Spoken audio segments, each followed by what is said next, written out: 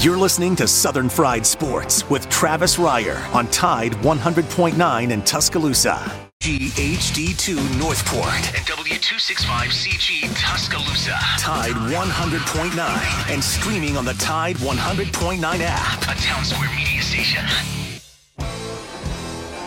This is Southern Fried Sports with Bama Online senior analyst Travis Reier on your home for Alabama sports. Tide 100.9 and streaming on the Tide 100.9 app.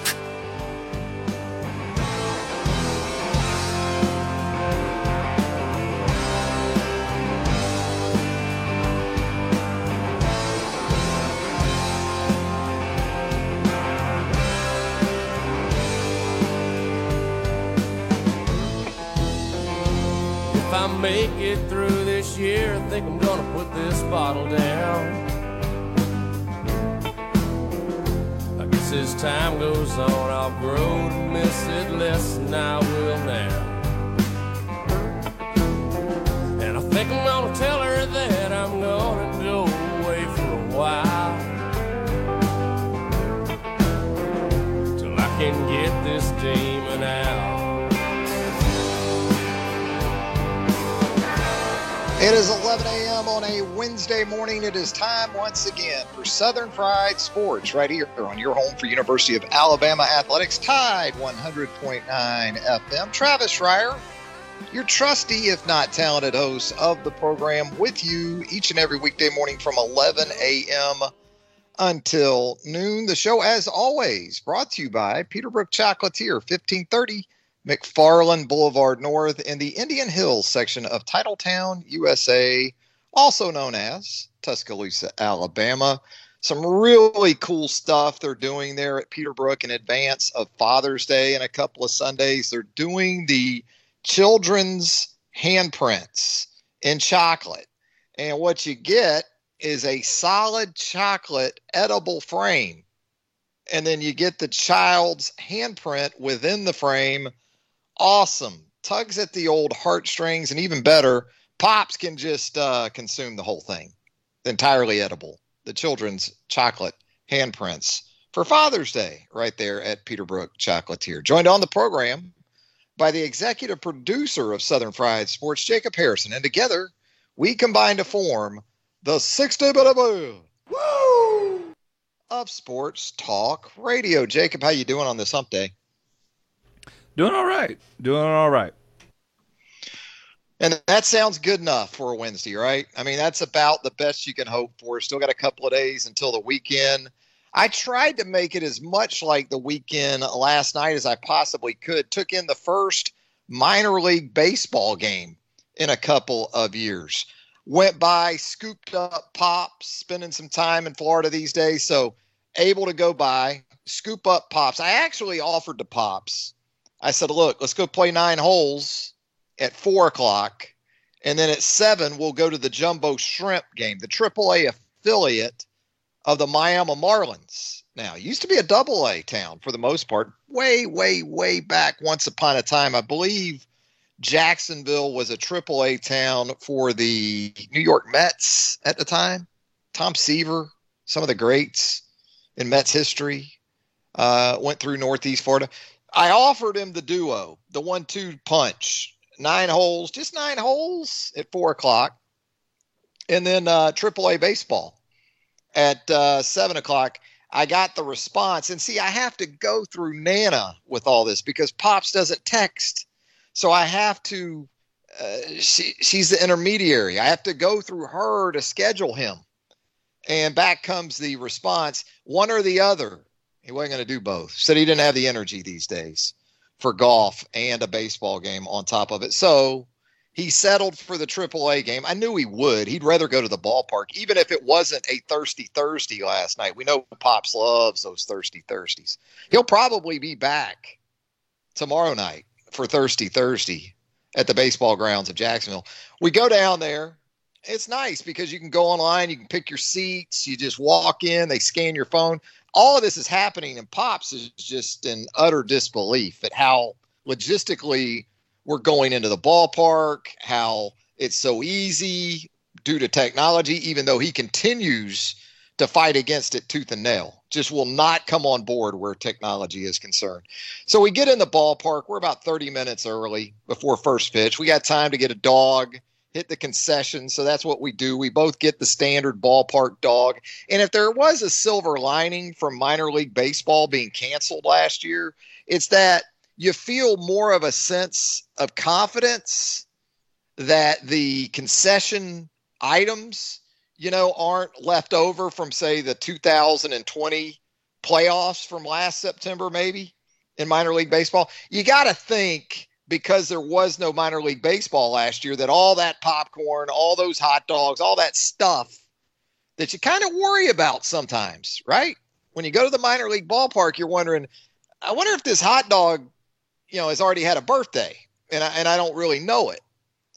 So you feel a little better about that. Standard concession stand dog. We hit it with the mustard and the packaged relish, and it was fine. We both got a bag of the roasted salted peanuts, and so we eat our dogs. Game starts. I look over at Pops in about the fourth inning, and these bags of roasted peanuts, I mean, they're pretty good sized. I think you can share them. They're big enough. I look over there about the fifth inning. Pops has demolished the entire bag. He loves those roasted peanuts. So they're gone. He's done. He's done with the concessions. But we saw the jumbo shrimp. Look, and the ballpark's nice enough. It's not Regions Field in Birmingham. Regions Field in Birmingham, a very, very nice ballpark. A little newer than the ballpark in Jacksonville. So in terms of ballpark comparisons, Regions Field a good bit nicer in my opinion. But, man, people love that jumbo shrimp gear and that jumbo shrimp merchandise. They got a little pro shop or gift shop there, team shop, they call it, right, at the ballpark. And it was just loaded up. And last night, by the way, at the ballpark, the baseball grounds of Jacksonville was the first night that they'd had full capacity for the crowd. So you had a pretty big crowd for a Tuesday night. But, man, that team shop, people just can't. It was a stroke of genius. I remember when the jumbo shrimp name came out and people were like, that is the dumbest thing I've ever heard. People can't get enough of the gear. I can promise you there's just as much presence for jumbo shrimp paraphernalia and gear in Northeast Florida these days, at least before the draft there was. Now, with the Jaguars getting Trevor Lawrence and Urban Meyer coming in, I think there's probably been an influx, a sort of revamp of Jag gear. But before that, you might have actually seen more jumbo shrimp stuff around Northeast Florida. But that team shop was loaded. I mean, they couldn't keep the stuff on the shelves. And so we saw a couple of things last night at the ball game. We saw in the top of the second inning, the Norfolk Tides skipper gets ejected in the top of the second, which led me to believe with that particular umpire, Gary Kendall, the manager for the Norfolk Tides, had a previous issue, probably in the not too distant past, like maybe over last weekend or in the previous just few days. Because top of the second, he gets run, which is awesome. You just want to see stuff like that when you go to the minor league baseball game. Now, Pops, he actually roots for the jumbo shrimp. I don't care. It's minor league baseball. I'm not a Marlins fan to begin with. So I just want to see things like that. That was a bonus. And then on the drive home, I saw my first motorcycle accident that I've ever seen. And thankfully, the guy was fine because Pops and I were right behind this guy. It looked like a brand new Harley, too. I mean, this thing's probably $40,000 or so. I don't know how much Harleys cost, but this was a nice one. And I knew it was nice because I was in the lane that I was supposed to be in to access a ramp up onto the interstate. And this guy comes through the right side, the middle lane, flying through downtown on this Harley. And he's trying to beat everybody up to get into that lane to get up onto the interstate himself. And I'm guessing he was fairly new at the whole motorcycle deal. No helmet. This guy's got on shorts and a T-shirt, flying, no helmet. And he ends up in front of us well ahead of us, actually. So he didn't need to really be speeding when he went to hit the curve on the ramp. But, man, he laid that baby down. Laid it down, sparks everywhere. He slides a good bit. We pull up next to him. I say, hey, you okay? He says, yeah, I'm good. We go up, do a U-turn. When we come back around, he's thinking he's just going to make a few minor adjustments to this Harley by hand and be able to just ride off like nothing happened. He's trying to play off a motorcycle accident. That's kind of hard to do when you lay it down in shorts and no helmet and a T-shirt. And so when we come back by, now he's stalled. You know, he's coming to that reality that he probably just did $5,000 plus in damage to a brand new Harley. And I can see where he laid it down on that left side, his forearm and his elbow, even though it's dark, I can see, man, the road rash. So he's had better Wednesdays, I'm thinking. But it was example number 1,278 why yours truly won't be on a Harley anytime soon. Okay? I used to think I wanted a Harley. I used to be in that camp. And then I spent 71 days in a rehab hospital as a result of a car accident. And I met some individuals during that extended stretch in said rehab hospital who were lucky they made it to the rehab hospital as a result of motorcycle injuries. Met a homicide detective. Both knees replaced after a motorcycle accident. I was good on that after those introductions and meeting those folks. 205-342-9904. That is the Peterbrook Chocolatier studio line. So there you go. I'd say my Tuesday was pretty eventful compared to most, right? Time of year that it is. You don't think a whole lot's going on, but enjoyed the minor league baseball. I'll be back. Speaking of baseball, and really we touched on this yesterday on the program, you see this morning that Alabama football now has added another home and away, this one with Boston College, set for the 2030s. Now, I've said it before, with some of these future series, they're so far out, you know, and they're a little bit depressing in a way. As you get older, you get into your 50s, you see these series announced for 12, 13 years from now.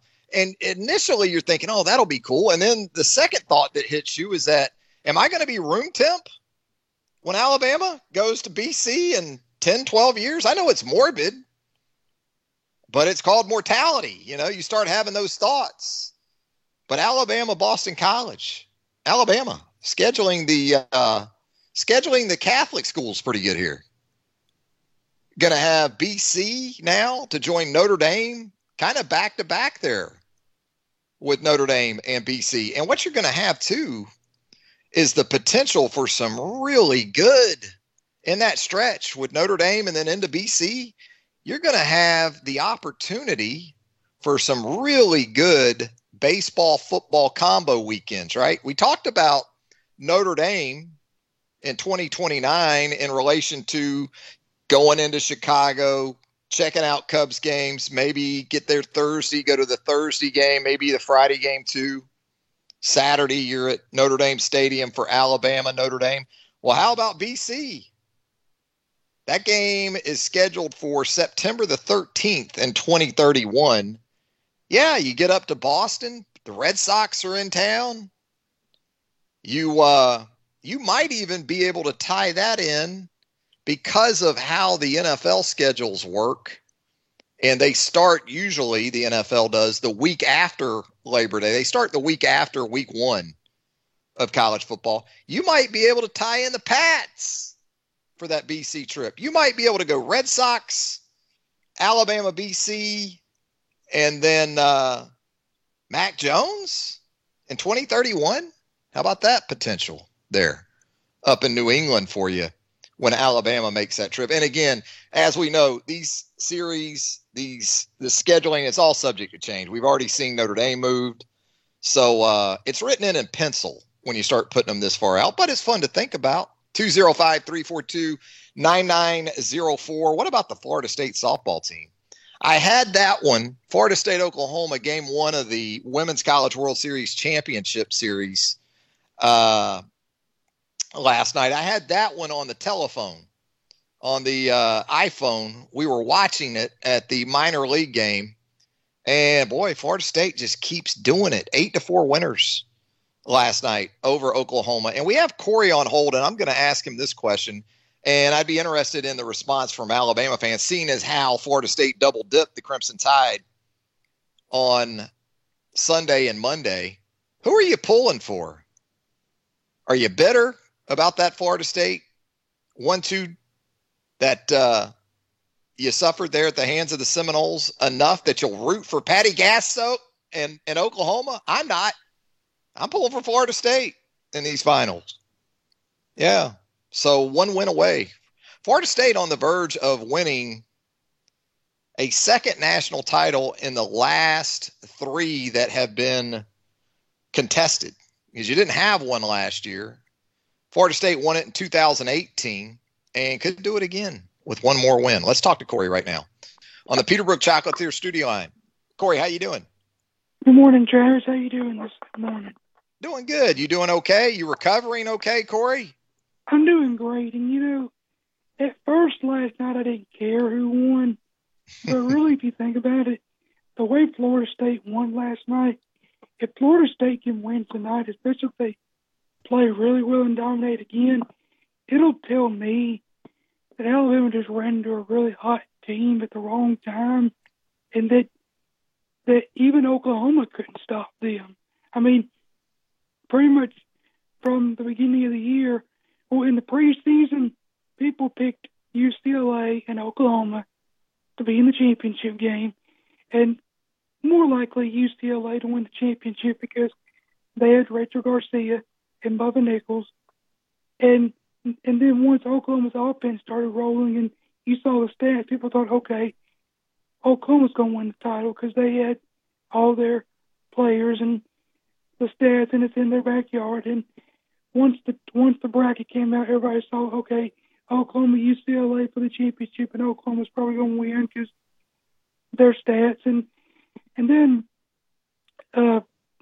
James Madison upset them in the first game, and then people thought, okay, Oklahoma still can get there, but then they did. And Florida State just came hot at the right time, and I know we lost to them, but I think, like I said, if Florida State beats them tonight, I think it just proves that they just ran out Alabama.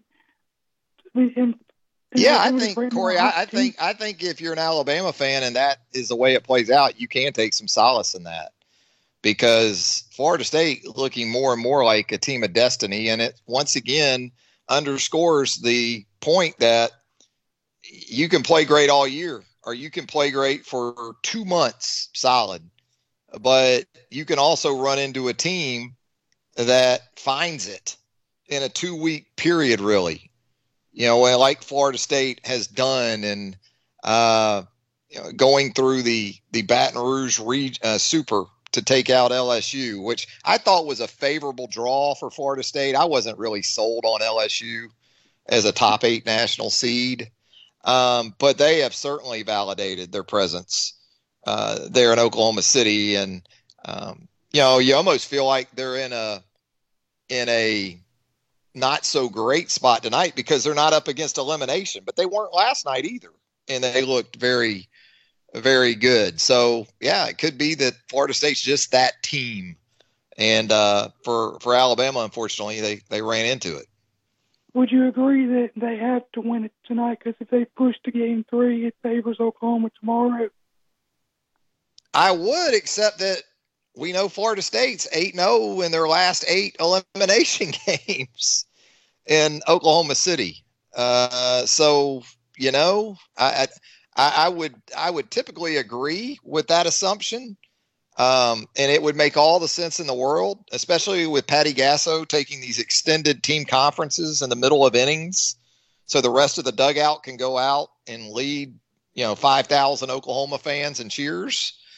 But Florida State just seems like a team that's wired in a way that they don't either notice that or it fuels them to get the job done. There's a lot of competitive athletes, a lot of teams, they love those situations. They thrive on it. Florida State seems like they might be one of them.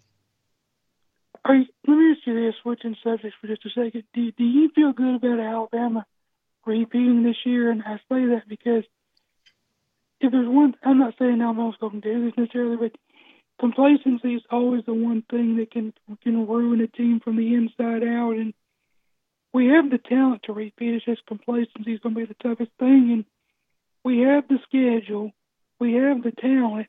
It's just complacency is going to be the biggest thing to avoid. And that's a nature thing. I mean, it's hard to avoid complacency when you've already won a championship the year prior. And I'm just asking you, do you feel good about our chances of repeating, or do you think there's something blocking our path from repeating, whether it's a team or a position or we're talking football now, right? Yes.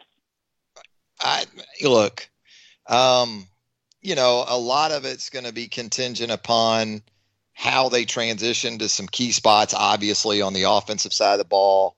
Is Bryce Young ready for prime time? I tend to believe that he is. Will they be able to get the sort of leadership they need on that side of the ball after so much of their team leadership in general?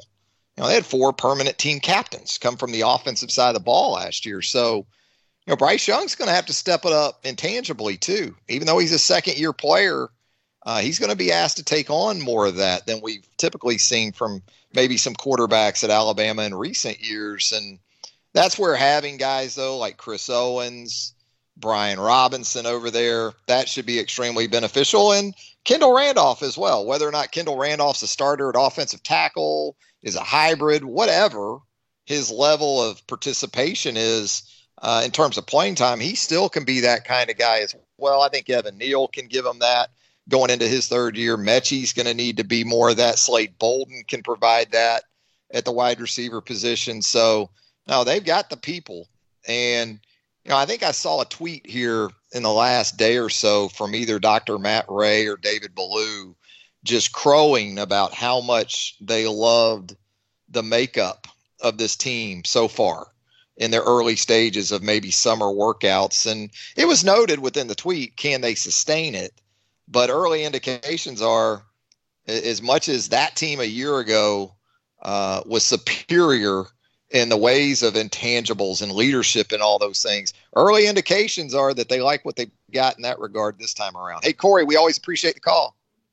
Good talking to you, Travis. Roll Tide.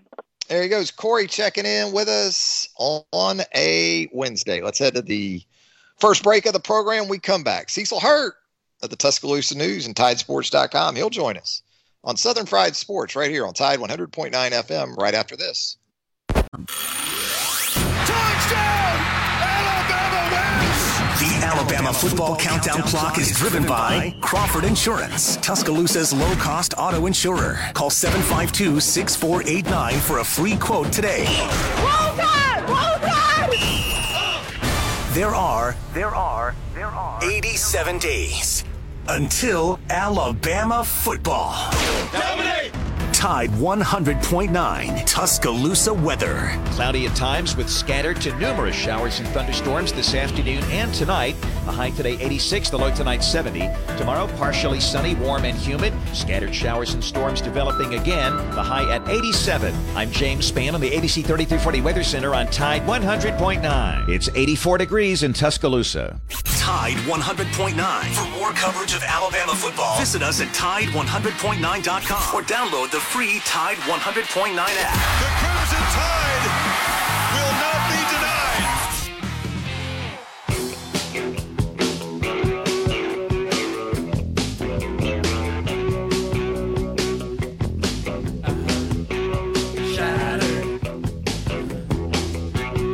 Shattered. Love and hope and sexy dreams are still surviving on the streets. Look at me. I'm tattered. I'm shattered. Friends are so alarming. On this day in 1978, the Rolling Stones released Some Girls. I remember that one around Casa de Ryer as, I guess, a 10-year-old. Because we had the old reel-to-reel setup. I know, I'm dating myself significantly here, but reel-to-reel back in the day meant that you were very, very serious about your music. And we had this one reel-to-reel. Shadow Babe. I bet Cecil Hurt knows what I'm talking about when it comes to the reel-to-reel era. How about it, Cecil? Yeah, that was the jazz people and the classical people all had their reel-to-reel set up.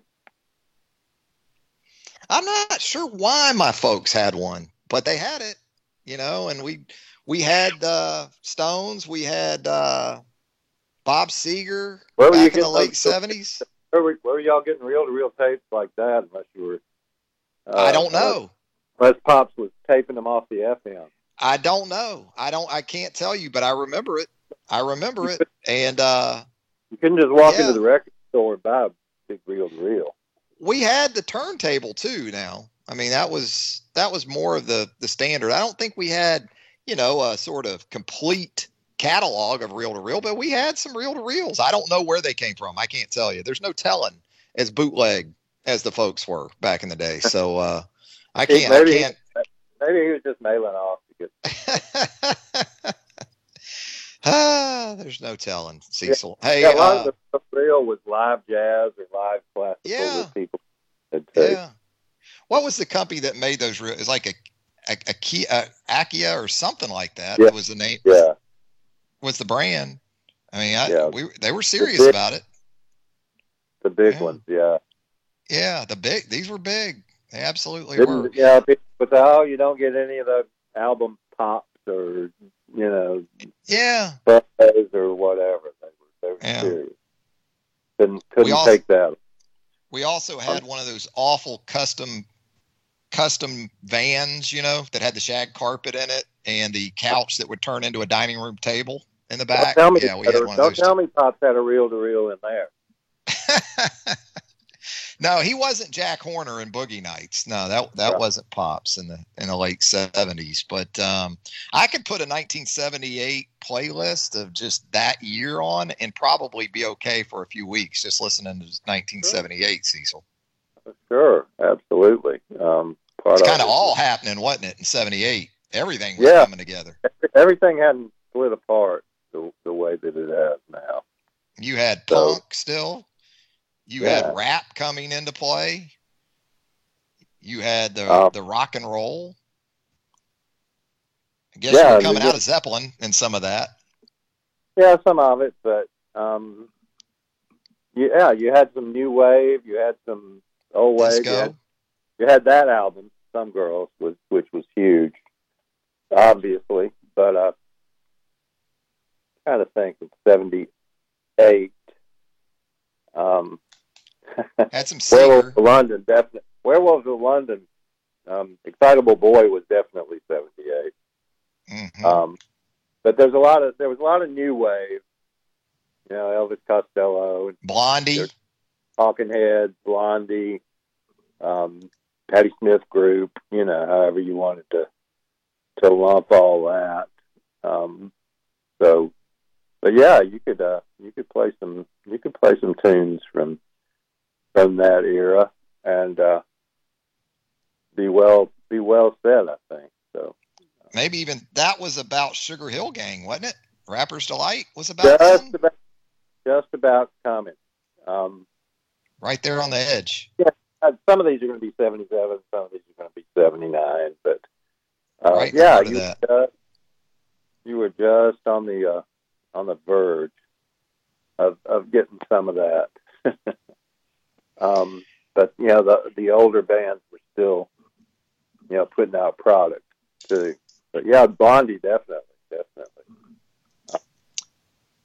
would have been kind of think 78 would have been after Born to Run, so that would have been Darkness at the Edge of Town for Springsteen.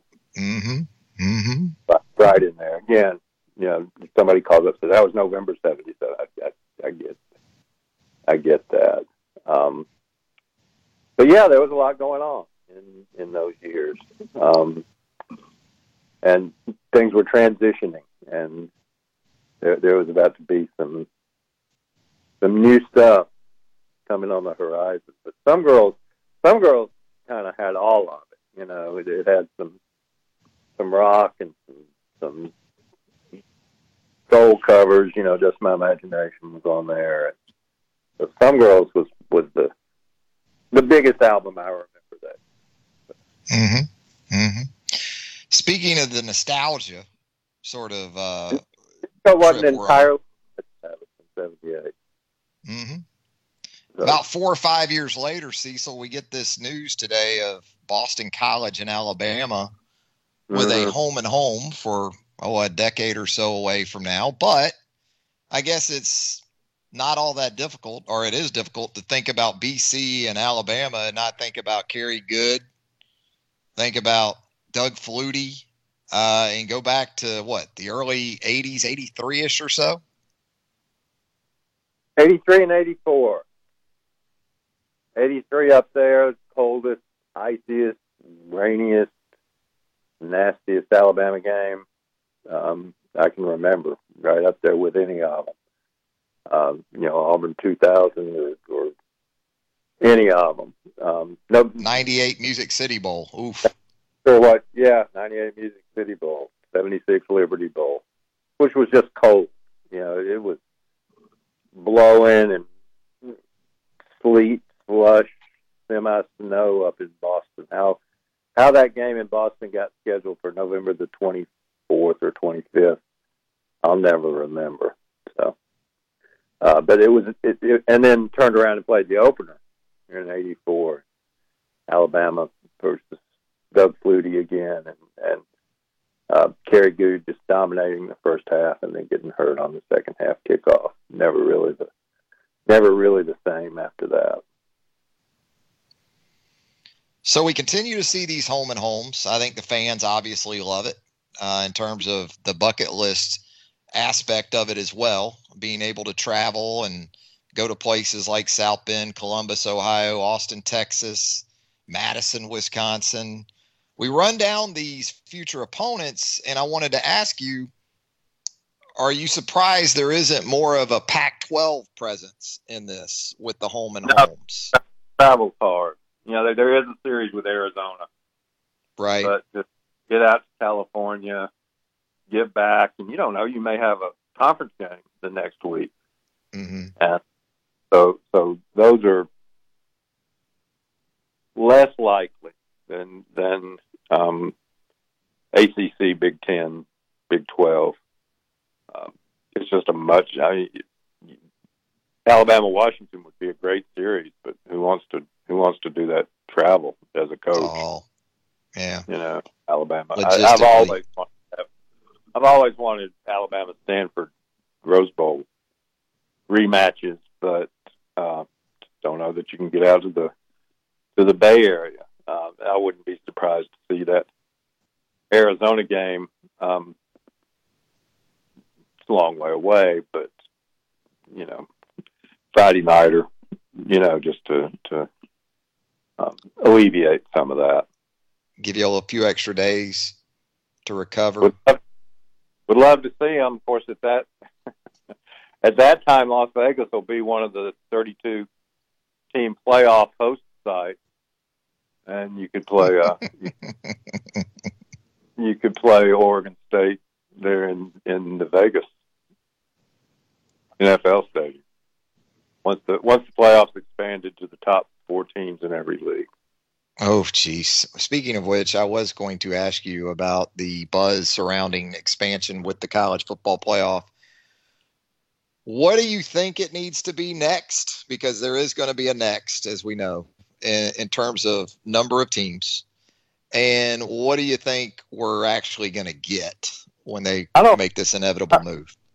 I don't know where and I'm not discrediting the reporter who do a great job, that 12 is suddenly the number. The hypothetical possibility there of having to play 17 games is I'll be perfectly honest with you. 13 was tough enough this year. Now, there were a lot of extenuating circumstances this year, but 13 was tough enough. I can't imagine somebody winning their conference getting one of those first round games. I guess you'd have 4 of those, and then having to play 3 more games, because you've gone from 4 to 8, and playing 17 games. How it would work out, I think, all things being equal, Alabama would be fine with it. They feel like they could pretty consistently be in the playoff, as they have been. But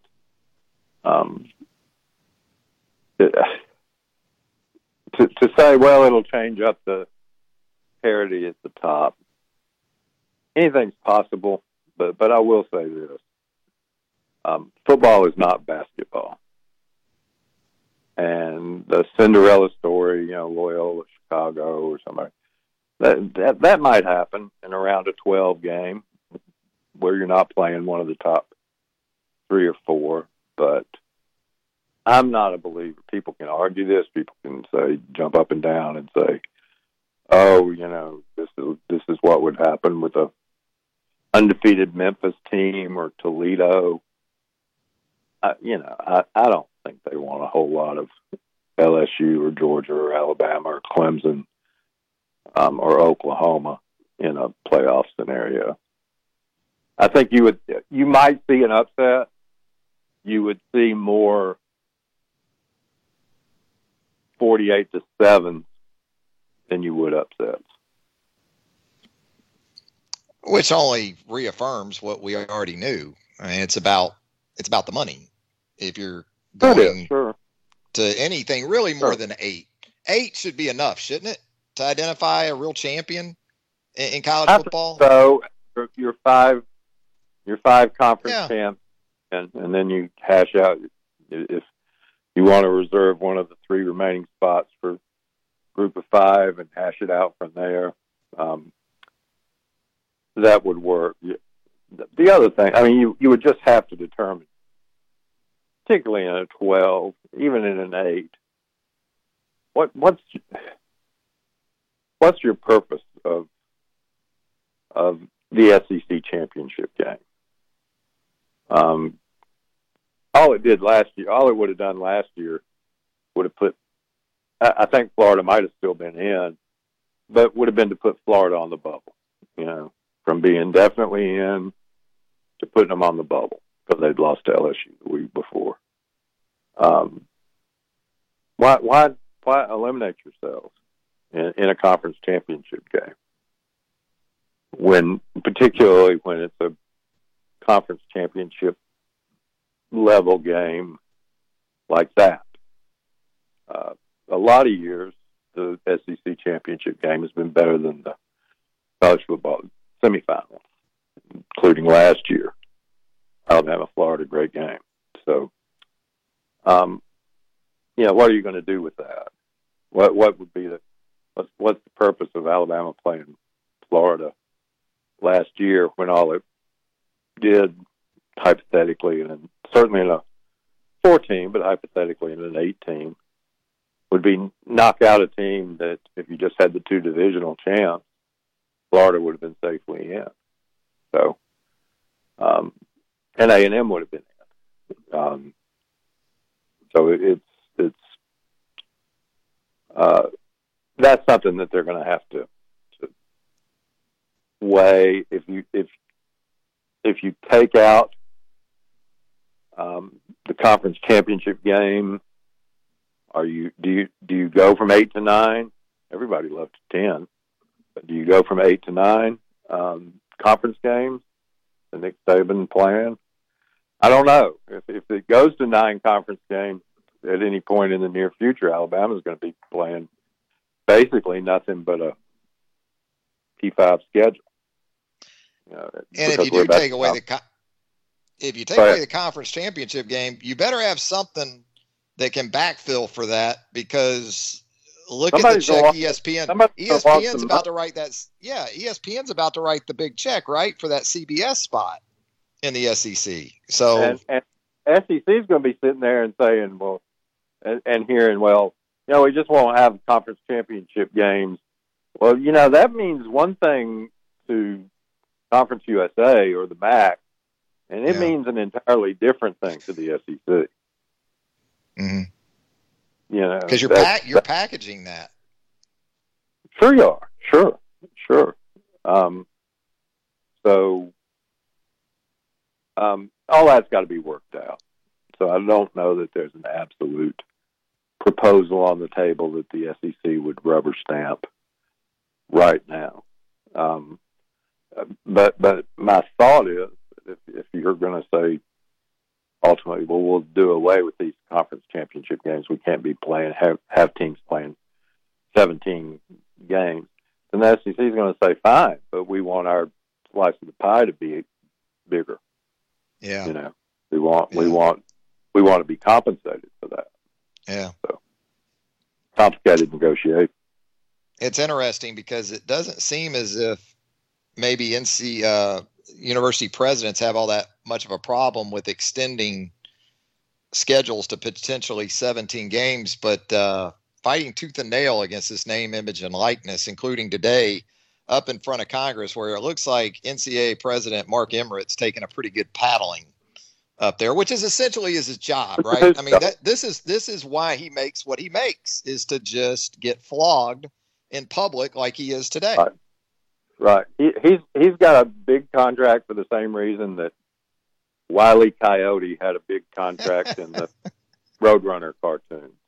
He's there to take a beating, get the Acme 10-ton ball dropped on his head. He's a jobber, Cecil. He's a jobber, pretty much. Yeah, a little bit, but jobber heel. Yeah, he's almost like a Mr. McMahon heel. He's not like a heel that's been beating guys, getting some heat on him. He's just a schlub. He's management. Yeah. He's managed. So yeah, he's like Stone Cold versus Mr. McMahon. Cecil, I know you had some poignant thoughts about this Alabama softball team. I know you've heard a lot of the same things we have, and Alabama fans very passionate about softball over the last decade plus, thanks in large part to Patrick Murphy. And sure, we've also heard some second guessing from the fan base, which my takeaway from that, Cecil, is that is as indicative of how relevant Alabama softball is than anything else, because we hear the same type of passion and the same type of quantity of voices, it seems like, with Alabama softball these days as we hear almost with Alabama football. Yeah, now I agree with that. Now wait until football doesn't win. Sure. Wait till they lose the final. And you hear second guessing, third guessing, and fourth guessing about who Saban started and why they did what they did and so forth. But yeah, and I think that's fine. I think there's a value to it. I don't discount anybody's opinion. I'm not,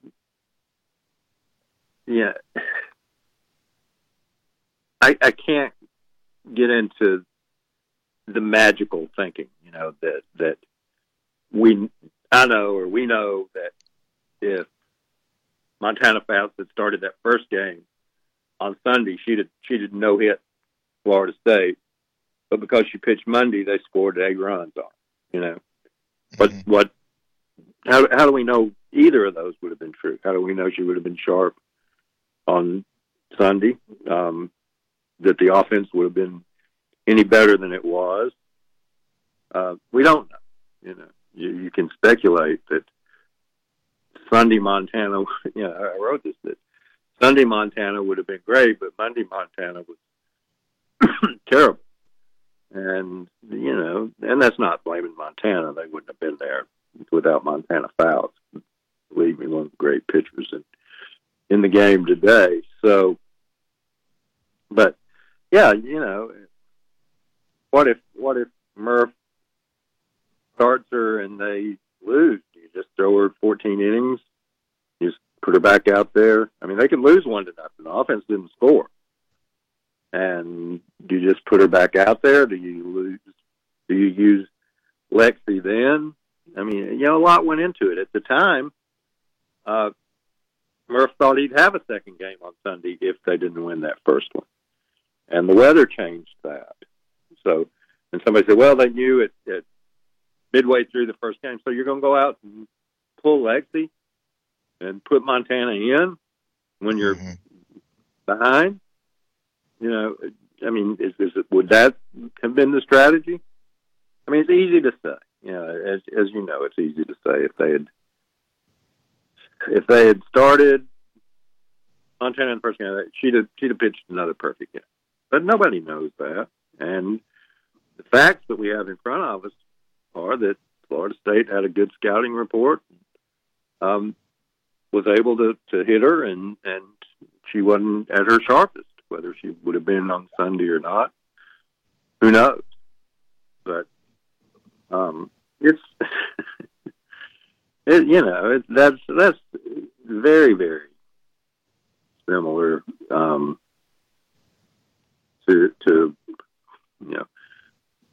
you can go back to Jalen or Tua or why didn't against Clemson, why didn't Sarkisian run the ball more? Well, in the game that Bo broke his leg, how did Clemson get up plays? Well, part of it, Bo Scarborough broke his leg. So you can, but then why didn't they stick to the run? Every loss has 1,000 reasons, and you can grasp onto one and ride that for as hard as you feel like you want to ride it, So yeah, and if Florida State finishes off Oklahoma tonight in 2 games, maybe that'll be the answer. That Alabama just simply ran into a damn good team at the wrong time. Really well coached. I'm really confident. Pitching's good enough, so we'll see what happens.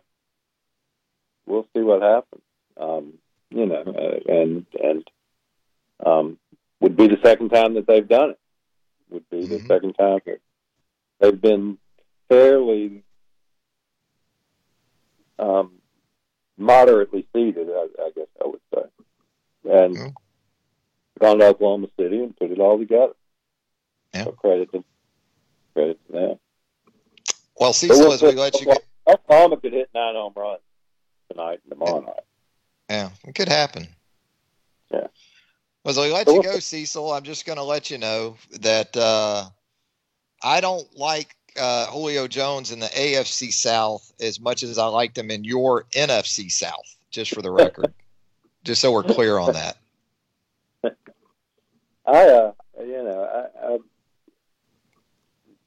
Julio against the Saints was always good. It's gonna be fascinating to see Julio and Derek in the same offense.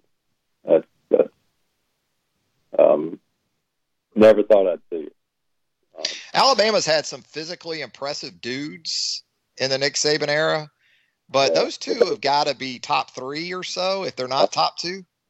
That's 1A and 1B, I think. Yeah. That's probably right. That's one. Some of the other guys are different, but if you talk about built for the NFL, they got to be 1A and 1B, and now they're both in Nashville. So no doubt. Well, Cecil, it'll be interesting to see now. All the Titans have to do is trade for Tua, and the dream will be complete for Alabama. Yeah, that would be the capper, no doubt about it. Hey, Cecil, always appreciate the time, man. Sure, glad to do it. There you go. Cecil Hurt of the Tuscaloosa News and TideSports.com. Back to put a wrap on a Wednesday edition of Southern Fried Sports right after this. All right, we have Tide 100.9 Tuscaloosa weather. Cloudy at times with scattered to numerous showers and thunderstorms this afternoon and tonight. The high today 86, the low tonight 70. Tomorrow partially sunny, warm and humid. Scattered showers and storms developing again. The high at 87. I'm James Spann on the ABC 3340 Weather Center on Tide 100.9. It's 84 degrees in Tuscaloosa. The flagship station for Alabama Crimson Tide football. Alabama touchdown. Only on Tide 100.9 and streaming on the Tide 100.9 app.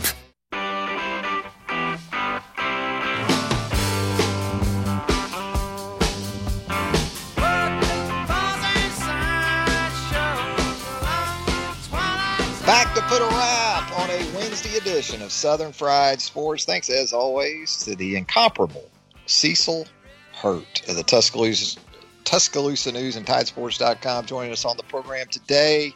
Thanks, as always, to Jacob Harrison doing an outstanding job of producing the program. The lunch whistle on this Wednesday, Southern Ale House, 1530 McFarland Boulevard North in the Indian Hills section of Tuscaloosa.